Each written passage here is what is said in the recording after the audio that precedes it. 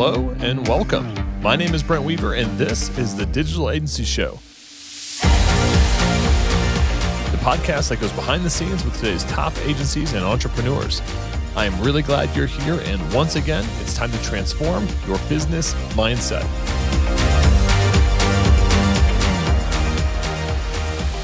Hey, what's up, agency owner? If you're new here, I've got a free ebook on how to scale your business to multiple six and even seven figures by overcoming your dependency on referrals, doubling your profit per project, and removing yourself as the main bottleneck in your business. All you have to do is DM me the word gift on Facebook at Brent Weaver. That's facebook.com/Brent Weaver, and I'll send you your guide on how to achieve freedom in business and life. All right, let's get back to the podcast. Hey, what's up, podcast listeners, digital agency owners? Welcome to another episode of the Digital Agency Show. I'm your host, Brent Weaver, and today we are hanging out with Selle Evans. Selle is the founder and owner of Masterly, a digital marketing agency focused very much on personalized marketing experiences. She's a certified sales and marketing coach. She also was previously a CEO of an Inc. 5000 company. She's been recognized by Fortune magazine as one of the Inner City 100. She's been named by Houston CEOs as one of the brightest CEOs in Houston. So she's gotten lots of awesome and cool awards for the work that she's done. Selle, welcome to the program. Hi, I'm so happy to be here. So paint us a picture of your agency today, kind of who your ideal client is. What are some of the things that you do for them? Okay, so we have basically a few client personas. We're down to about three.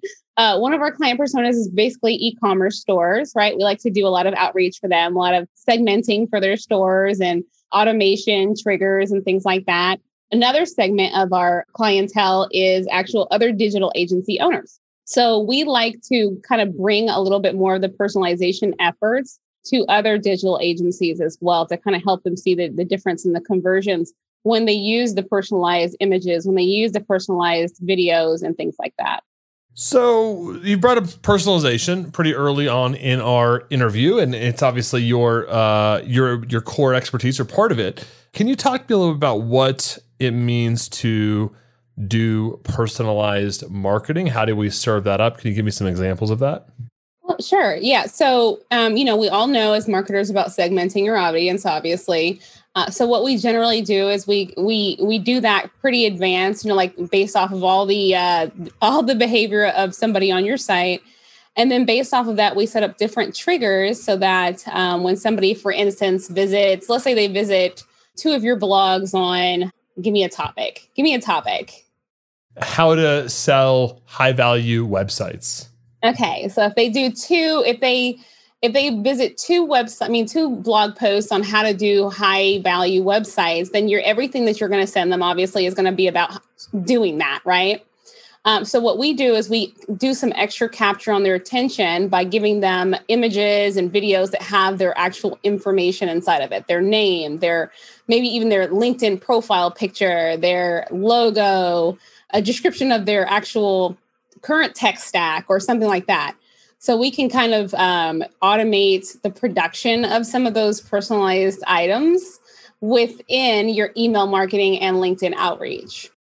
So you just mentioned grabbing content that's available about that individual. You mentioned their LinkedIn profile photo.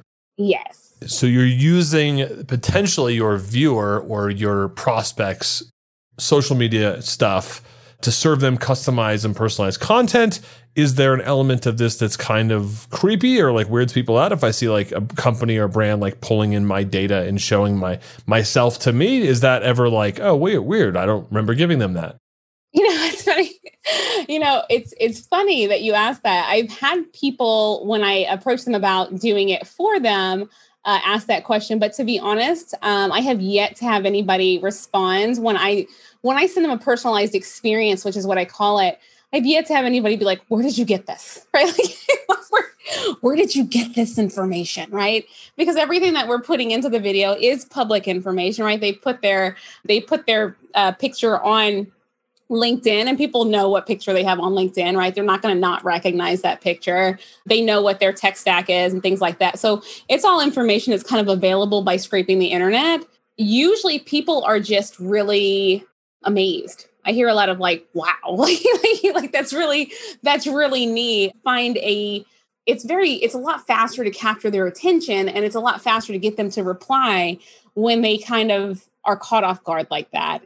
And I mean caught off guard in a good way, right? They're not used to seeing their own picture in somebody else's marketing efforts, or they're not used to seeing their company name or their logo or their website, right? So if you're trying to sell somebody, for instance, a web design, if you're giving them a video and you're showing them kind of, your process and maybe even some use cases or some case studies within the video, and then you show them their own website and said, hey, we looked at your website, right? With their website within that video, it really captures attention. It's a much more personalized experience than a generic video. So we tend to find that the response rates on these type of outreach are just a lot higher, right? Gotcha. The click-through rates are so much higher.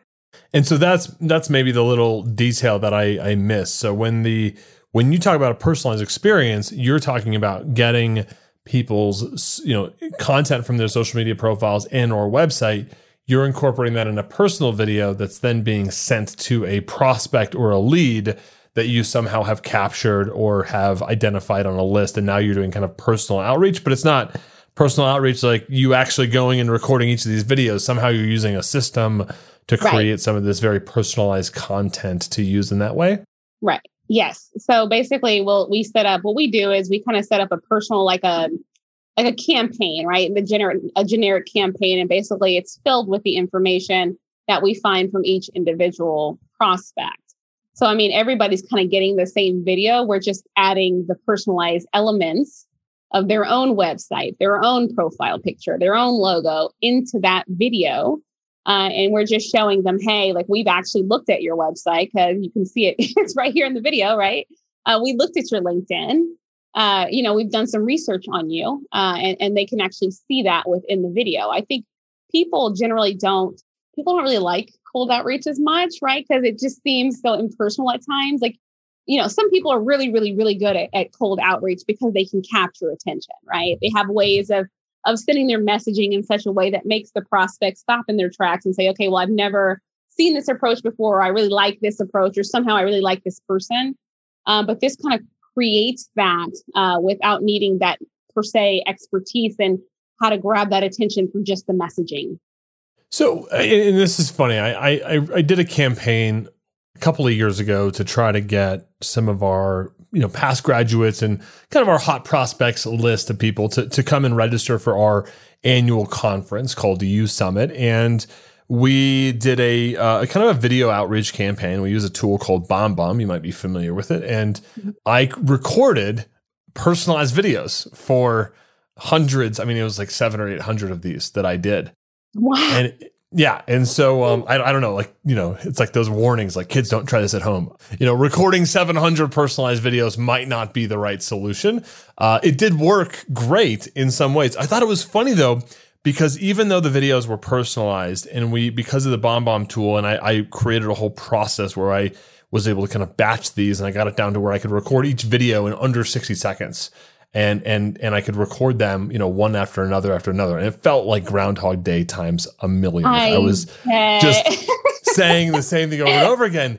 But two things I want to say, and maybe you can kind of provide your commentary or insights on this, is one, the amount of people that engaged with me without actually even watching the video, but just the illusion that it was personalized. And people even replied to me in the email and they said, I know that this is not personalized.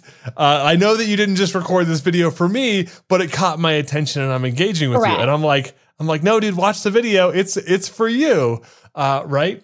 But then there was also people that were like, in a way, like they thought it was like pseudo personalized, and it kind of rubbed them the wrong way.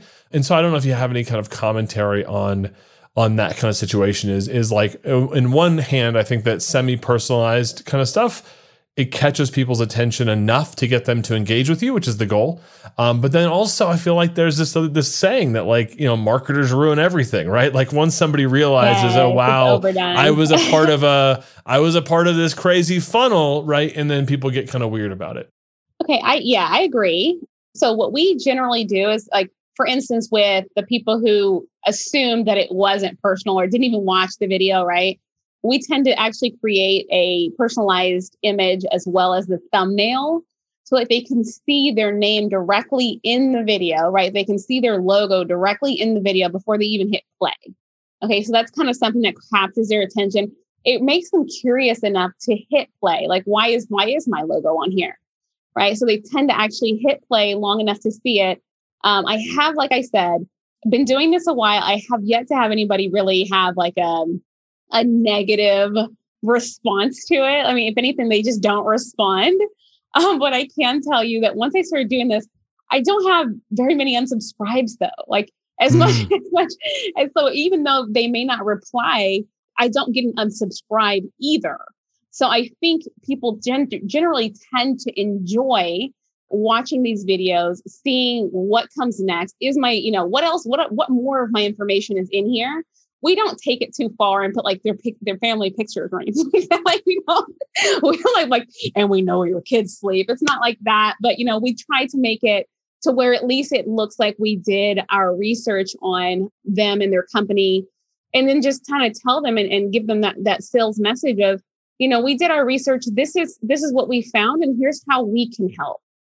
I don't know if you've read the Target case study, because this was something that came out years ago, and I always think of it when I think of personalization and getting people creeped out, which was that they when they first started doing like big data analytics, they could tell based on people's purchasing behaviors whether or not somebody in the household was pregnant up to like a really high probability. And it wasn't just the things that they started to purchase like once they knew that they were pregnant. It was the things, their purchasing behavior changed when they actually didn't even yet know that they were pregnant. And so Target was, and they used it in there, like they would send people catalogs and they would send them, right? They would send them like the catalog, and it would be personalized, and it had all of the like the baby stuff on the front of the catalog, right? Which, depending on somebody's situation could be a really nice thing.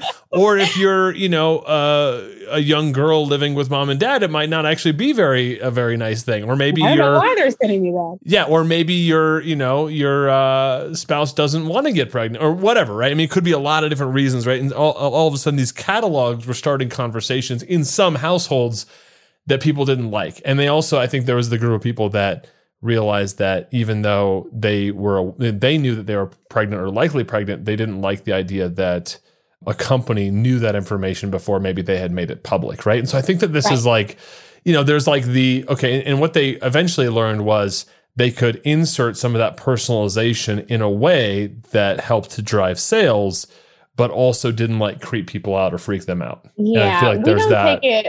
We don't take it that far in order to say, hey, we're going to. I mean, that's fairly far to say, okay, I'm going to take all these analytics and I'm going to actually predict future behavior or predict future changes based off of these things. And we don't go quite that far, but we do kind of look at behavior and say, okay, these are the type of interests you may have based off of how you're interacting with my content. And we don't, usually this is stuff that they would know they kind of in some way opted into, right? So all of it's public information. No, we're not like gonna spill the beans on your pregnancy. Like, just not like, unless you've registered for Babies R Us and we're, Babies R Us is our client or something like that. We don't really, we use public information only, especially when you're doing the prospecting. We use information that you won't be dumbfounded as to how we got the information. That's usually not the issue, right? More so, people are really taken back and they're amazed by what we produce with it. Hey, what's up, agency owners? I want to tell you about one of my favorite white label partners, E2M. They can help with all your website design, web development, SEO, and content needs for your client projects. This includes WordPress, WooCommerce, Shopify, BigCommerce, Webflow, Duda, SiteGlide, custom PHP applications, and much more. Have peace of mind when it comes to your outsourcing needs. Let E2M become an extension of your team so you can grow and scale how you want. Check them out today at e2msolutions.com. That's E2M solutions.com. All right, back to our show. So one of your target client types is e-commerce companies.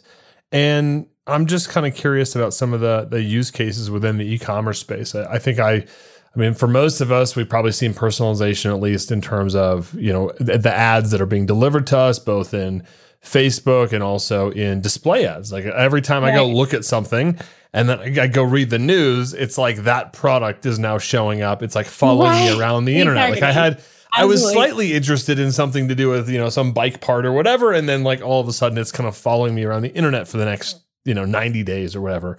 Is there other interesting applications of personalization that you've found work really well for that type of market? Absolutely. So imagine your wife today goes onto an e-commerce store and is shopping for shoes. Okay. Let's say she looks at 3 different pairs of shoes within that e-commerce store. What if later she gets a video that says, hey, we noticed that you were looking at these. Here are some cool styles that you can use with these. Here's a button at the end to add all 3 of them to cart. What's the likelihood that she is now going to add these to cart? Right. So it's a little bit taking the abandoned cart series a step further, right? And being able to actually send them a personalized video. It can have her name in it. It can have, just visualizations that would kind of help to kind of convert that sale. Interesting. That's cool. So when you're with clients, I mean, I see the fascination behind this, but if you're actually discussing this type of thing with an e-commerce clients, I mean, what are some of the things that come up in your sales conversation to sell personalization? Because it sounds really cool, but of course, as a business owner, I'm probably going to be like, well, does it work, right? Does sending somebody a personalized video, I mean, I get that it probably helps with attention, but I mean, what kind of things do you find yourself needing to present to sell marketing personalization, which I think for a lot of people, for a lot of businesses, it might seem like a really new, shiny, cool kind of cutting edge thing. But I mean, is it something that they're asking you for a lot of like data behind? I mean, what's that conversation like?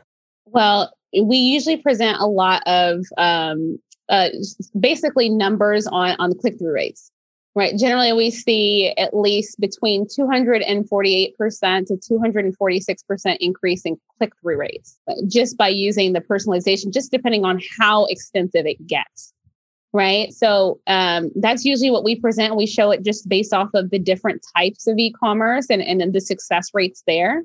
That's usually all we have to show. And it's not usually much of a conversation after that. We can actually go and even go as far as to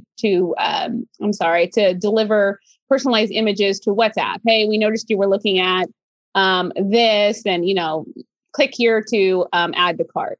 We even had one client who now they have a chat bot where there are personalized images within the chat bot, and people can actually order from the chat bot. Right. So there's just different things that we can definitely do to just make the client experience better. So it's not just about sales either. The personalization really helps with the client experience. So once you've converted, once you have this customer, getting them to come back and buy again and again and get that loyalty is a little easier when they have these experiences, not just to get them to convert the first time, but to come back over and over and over again. So you mentioned, and I love these. I love how marketers just find their way into everything. How does so you're on an e-commerce site, you've got some stuff in your cart, then they're sending you a message on WhatsApp, like, oh, hey, I saw you're on my store. Like, is there an opt-in connection there? Generally, okay, yes, there's always an opt-in. Okay. So that's one thing I want to be very, very, very clear. So like, for instance, there's not, unless you're talking about LinkedIn outreach, which is a little bit different. We do that. But outside of that, generally, you're still talking about opt-ins, right? If somebody has been interacting with your site and they looked at these 2 different blog posts, generally speaking, they would have opted in. Now, we do have some tools that kind of say, okay, this person is from this company. So we can probably do a little bit more general outreach. We try not to get too detailed because we're not trying to creep people out and be like, hey, I know you visited these 2 post on my site. Like, I know what you've been doing. So we don't quite do that. But we use the information, obviously, to try to get them to convert or to get them to do book a call or whatever it is that we would like them to do. Because at this point, we know that they're interested, right? I mean, that's one of the things that and again, this could be like internet folklore, but why Facebook started requiring larger audience sizes was because people were abusing their algorithm, and they were literally like, I think the story was that some advertisers started to target ads to his roommate because he had him built as a custom audience and he had him pixeled, and he started creating highly personalized ads that were like, that started out like really innocent and were just kind of like hyper personalized stuff. And then, he'd be like, man, I was on Facebook and I got this ad talking about, whatever. Right. And then eventually it was like, he was serving them ads that were like, hey dude, I really like that you go grocery shopping, but if you could just make sure to close the refrigerator door when you're done loading the groceries, like that would be awesome. Right. He started giving him stuff like that was obviously not cool. And I think that it created some stuff, right. Or there was a lot of applications to that end.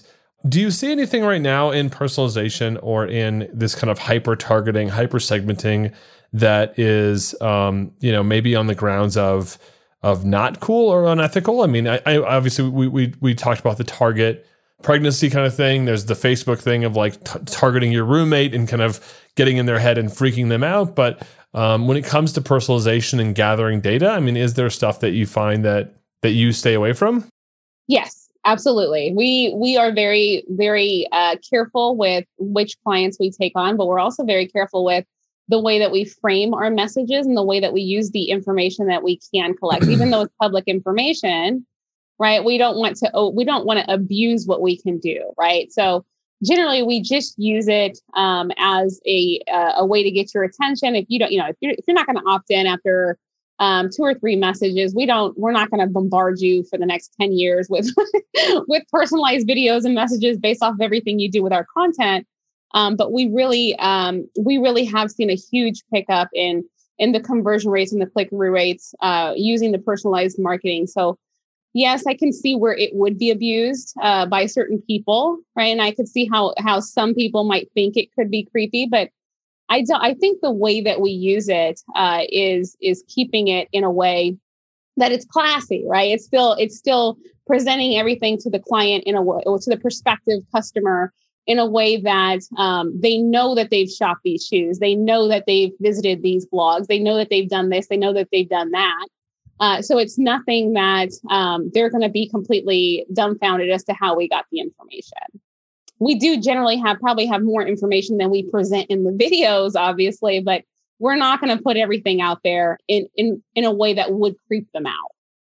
Yeah, that makes sense.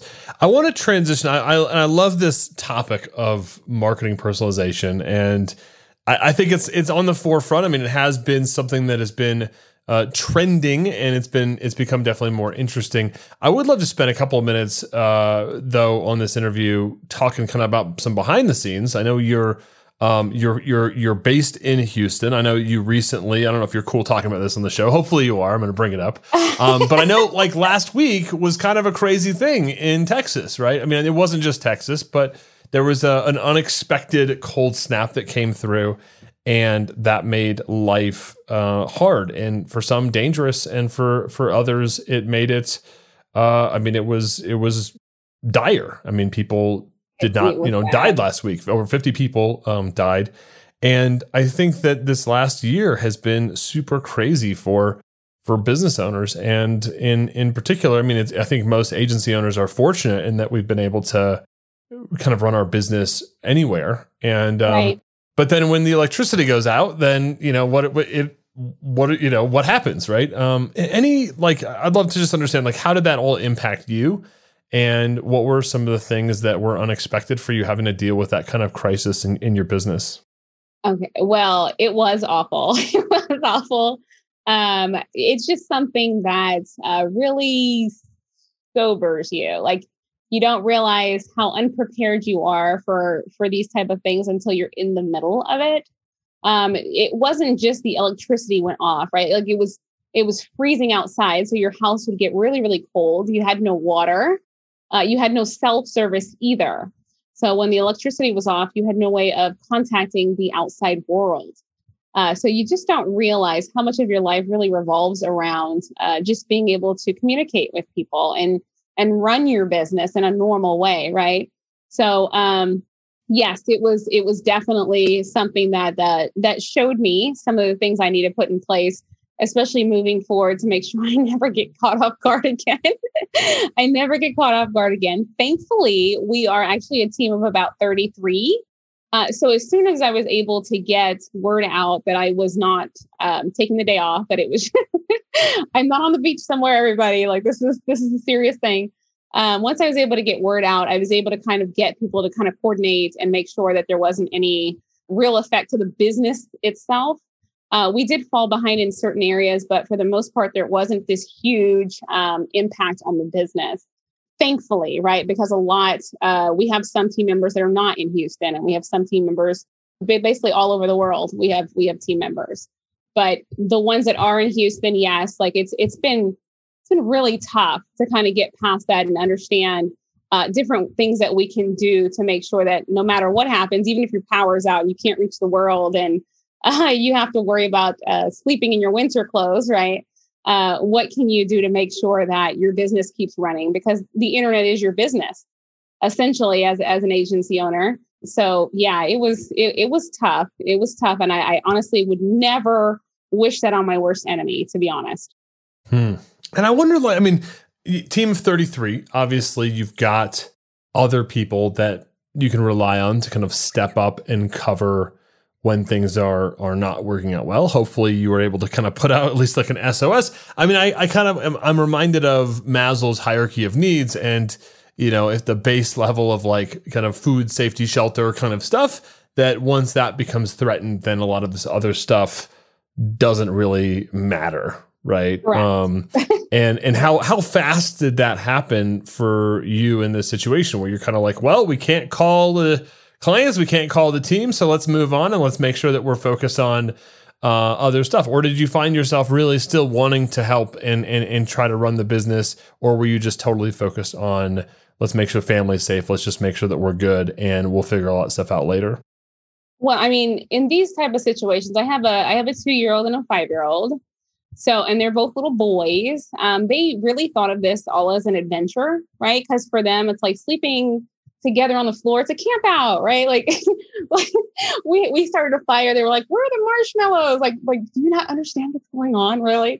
But yeah, so my biggest concern was really keeping them from feeling the effects of what was going on. And I really honestly feel like we were successful in that. They woke up the morning that the electricity was back on, and they were like, "Can we do that again?" And I'm like, "No." So yes, they were absolutely my very, very first priority. But you know, there were times where the electricity would come back on, and to be honest, we were able to kind of get on the internet a little bit and do this and do that. So I can tell you conclusively, I saw some TikToks where they were kind of joking and saying that as soon as the electricity comes back on, like you're running to like cook dinner or you're running to do this. And I'm like, no, that was like factually like the second the internet came back on, we were all like running and scattered, like, what can we charge and what can we do? Like, it was really just about, okay, what can we do to make sure that the next time the power goes off, because we know that it was rolling blackouts after a while. So the next time the power goes off, what can we do to make sure that we can at least get everything we can done now? And then also that we have things that we need going into the next blackout, right? So we did everything we could, the best we could. And then when the power was out, we were completely and 100% family focused, right? Because it's all you can do. So, you know, we got through. And I feel like we were best case scenario. Because even though it was freezing in the house and, you know, we didn't have running water, we still had drinking. We never ran out of drinking water. And we never ran out of food, and we had a gas stove and a gas fireplace. So it's like a lot of people didn't have that. So you're absolutely right. I couldn't help but think about, what about somebody who doesn't have a gas stove? Like something so like basic, right? It's like I like being able to cook dinner is so basic. And to think about somebody having children and not being able to even cook dinner is heartbreaking. Right. I saw some articles about, you know, some of the effects that this had on other families. And I'm like, we absolutely and 100% were best case scenario. Okay. So even though it was really, really, really hard, and even though, you know, I wasn't able to work, I will be 100% honest. It was awful. Right. It was very, very awful. But I can't complain because we were absolutely 100% best case scenario. Hey, what's up, agency owners? I want to tell you about an exciting new software product that is really gaining traction in the digital agency world. It's an all-in-one marketing and sales platform and is built specifically for agencies. Not only will it help you save money by replacing all of your old software tools, it creates a whole new revenue stream for your agency, and you can white label it, add your branding, and sell it as your own software product. That's why hundreds of agencies have already made the switch from Infusionsoft, Marketo, and ActiveCampaign. You can get more info and access their unlimited agency plan for just $297 a month, or start your free trial over at igniteyouragency.com. That's igniteyouragency.com. What will you, and I, first of all, I'm just so thankful for you and your family that it sounds like it was a hardship. It was inconvenience. It kind of threw things, you took the opportunity with, optimism and positivity. I like that your sons, I have a 4-year-old and a 6-year-old, and we're right there. Yeah. I mean, it's like they're small little barbarians. I'm sure they would be just fine. We'd be like, why aren't you panicking more? Right? Your mother and I are panicking like crazy. You guys need to panic more. But I'm curious though. So you've kind of lived through this, and I feel like this too, like with a little bit of like the COVID stuff, that a lot of really bad stuff happened. It created a lot of challenge, but once things get back to normal, once the power comes back on, like, do we really make change? Yes. I think there's, because there's this thing, like there's like survivorship bias. I don't know if you're familiar with it, but it's kind of like, hey, if you survive something, you end up having kind of this bias that how you survived, it actually was like part of why you survived. And so you kind of create this bias that that's how you survive, right? Versus actually taking the lessons and going, wow, we should, even though we survived, we need to go do a bunch of stuff, right? Which, I don't know, I'm reminded my grandparents lived through the Great Depression, and up until they died, they had, their basement was full of canned goods and pickled stuff. This stuff had been sitting there for 50 years. It was no longer good. Like, nobody's eating those pickles. Nobody's, it was like, this has been down here for 70 years, but they like had it in their head. Like, they changed because it was such a long period of time and it was so devastating. They actually did change behavior. Like, what are you going to do differently with your business to potentially prepare you for these types of things in the future? So we now have a lot of fall safes. Okay, like if you don't hear from me within this, like just assume this. Like, we have some fall safes in place. But we actually, even before this, have really, really, really good processes. We have done a really, really good job of documenting and being very strategic, right? So we have been able to say, okay, if you've never done this process, it's documented. This is where it's kept. It's step by step. There are videos. There's a tutorial. There are screenshots. Like, we have really made it to where our business for dummies is stored away on our cloud. And it is, thankfully, that cloud is not in my house, right? Because I actually considered putting it in my house. Thankfully, I did not. So we have it and it's out there and they have access to it. So that was one thing. And then, like I said, the fall safes, but also I'm actually going to continue to train and continue to kind of put some of my responsibilities, not on other people. I guess that wasn't the right way to word it, but I'm going to continue to train people so that I don't become this part of the business that if I'm missing, it stops, right? I'm thankful it didn't just stop, but it did show me some areas of the business that do need improvement, that did kind of slow down because I wasn't around, right? So now I'm like looking at everything and I'm looking at what now has been, in this way, it's almost kind of a good thing, right? Because I can look at what the weak spots of my business were during this week. Right. So I can actually have a real trial of, okay, these are the things, these are areas I need to work on. And that's kind of what I've been doing all of this week, as well as catching up on work, obviously, for an entire week of not being able to work. But really, it showed me the areas in which I need to concentrate. So that much I can say. And I, like I said, thankful that we have taken the time to really document our processes and be really strategic about that. And I love that kind of even giving a operating principle of a company. Like, if you haven't heard from me in, by this date or within a certain period of time, then do this, right? Giving the team some principles, or, better, giving them some authority to move forward without you and, say, look, make your best judgment call. That's kind of how I operate. And if it ends up not being the call that I would have made, but it gets a good outcome, then we're probably good, or we'll figure it out later. We'll fix it later. Yeah. And this question actually has come from one of our live listeners over at Profitable Digital Agencies on Facebook. So if you're listening to our podcast right now on SoundCloud or iTunes or whatever, just know we have this amazing Facebook group, Profitable Digital Agencies. Check it out. It'll be linked in our show notes. We'd love for you agency owners out there to join the group. But this question came from one of our live listeners on the topic of crises. Is there a way that customization and personalization can help solve urgent problems? So did you find, Selle, any opportunities for your clients in this crisis to somehow merge personalization and segmentation in some way, or have you thought about that at all? Well, okay. So in my case, no, because I had no power, right? So, but in the case of crisis, what I would think of, like what immediately comes to mind is that the whole idea of being able to capture attention. Because the problem with a lot of messages being sent out, a lot of emails and text messages and all this other stuff being sent out all the time, is that things get lost in the shuffle, right? So the biggest thing I've noticed about personalization is it captures attention, like I said earlier. So what it can help is it can help capture the attention and get a message out probably a lot more efficiently than just sending like just sending a message that just has words in it or whatever.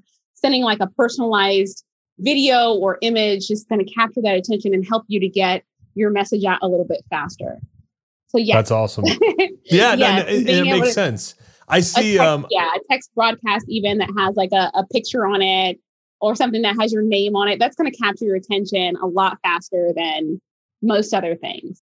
When my and I do need to jump us to lightning around here in a second. So it's the last thing I'll say on this one. But I got scooped up in a political campaign by our governor. I engaged in a Facebook post, and immediately, he messaged me and he's like, hey, Brent, it's John Hickenlooper here. I really loved your message about whatever. And I'm like, John Hickenlooper's messaging me. And then I slap my forehead. I'm like, no, he's not. It's a bot. It's a team.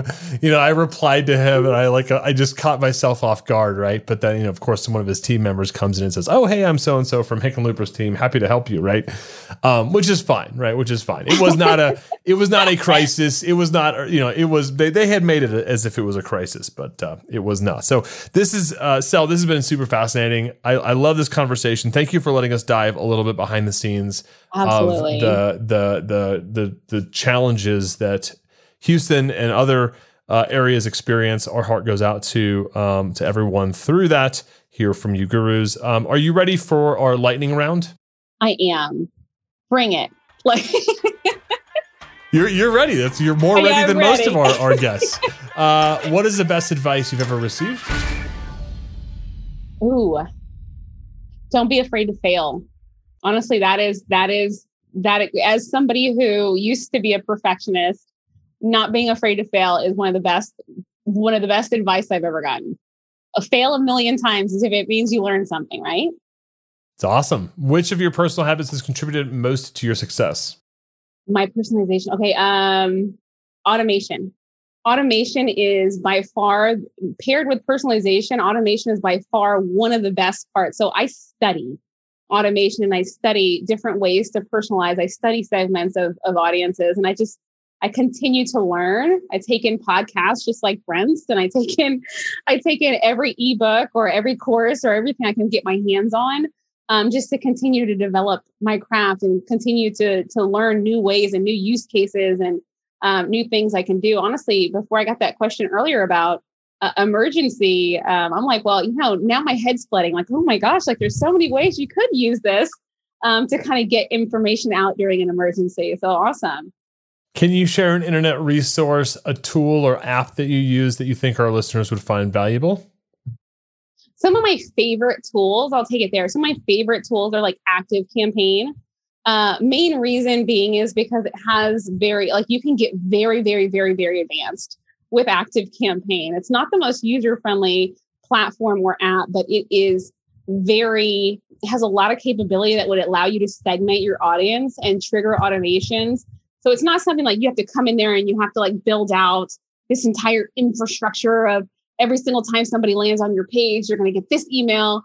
But it's a great place to start as far as segmenting audiences and being able to send out messages based off of behavior. So that is one of my favorite tools is Active Campaign. And what book could you recommend and why? What book? Oh my gosh. Now that was a good question. To be honest with you, one of the ones I read on a normal basis, and it's not going to be what you think, right? I love EOS. Okay. It's something about EOS. I love just the entire structure. I love the strategy behind it. So I tend to read that. I think there's 3 of them now. I tend to read those 3 books, like just every like once a year, I read through all of these books, right? Because I just think there's a lot of really good things in there as far as how to run your business and how to grow your business into an Inc. 5000 company. So that is one of my favorite series of books.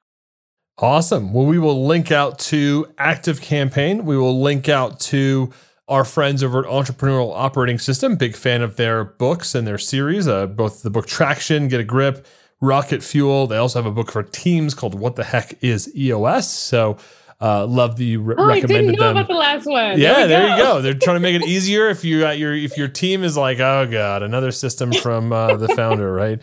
What is it this time after you went to a conference? So we'll link out to all those books. So if you haven't yet, I know we've it's been recommended before on the show, but if you're new to the show, check out those books in the show notes. Check out ugurus.com/podcast. Selle, how can our audience find out more about you? Is there anything that you have they can check out? Yeah, you can find me on our website at masterlybusiness.com. You can also find us on Instagram at masterlybusiness and on Twitter at masterly_b_soul, S-O-L, I'm sorry. Nice. We will link out to masterlybusiness.com as well as your social accounts and the other things that you mentioned as well in our show notes, and we'll link out to your social, your business social. So if you want to find out more information about Selle and her team over at Masterly and the great things that they do, check out our show notes, ugurus.com/podcast. So if you're out on a run or driving in your car or like me on a bike ride, then check out ugurus.com/podcast and we'll have all that info for you there on Selle's episode. You'll see her picture up there at the very top of the page. Also, I mentioned this earlier that we were streaming live to our free Facebook group, Profitable Digital Agency. So if you're listening to this episode and you're not yet connected to us here at UGurus, definitely check out our free Facebook group. We'll link out to that in our show notes as well. You get early access to stuff. You can hear us stream these things live. You can ask us questions, all that good stuff at Profitable Digital Agencies on Facebook. Selle, thank you so much for hanging out with us today and stopping by the program. Thank you. This was fun. I appreciate it. And that's it for this week's episode of the Digital Agency Show. Stay tuned each and every week for more great content coming to you to help you grow your digital agency so you can achieve freedom in business and life. Until next time, I'm Brent Weaver. I hope you enjoyed today's episode. And remember, if you want that free ebook on how to scale to multiple 6 and 7 figures, all you got to do is DM me on Facebook, the word gift at Brent Weaver, and I'll send you your guide on how to achieve freedom in your business and life. Until next time, I'm Brent Weaver.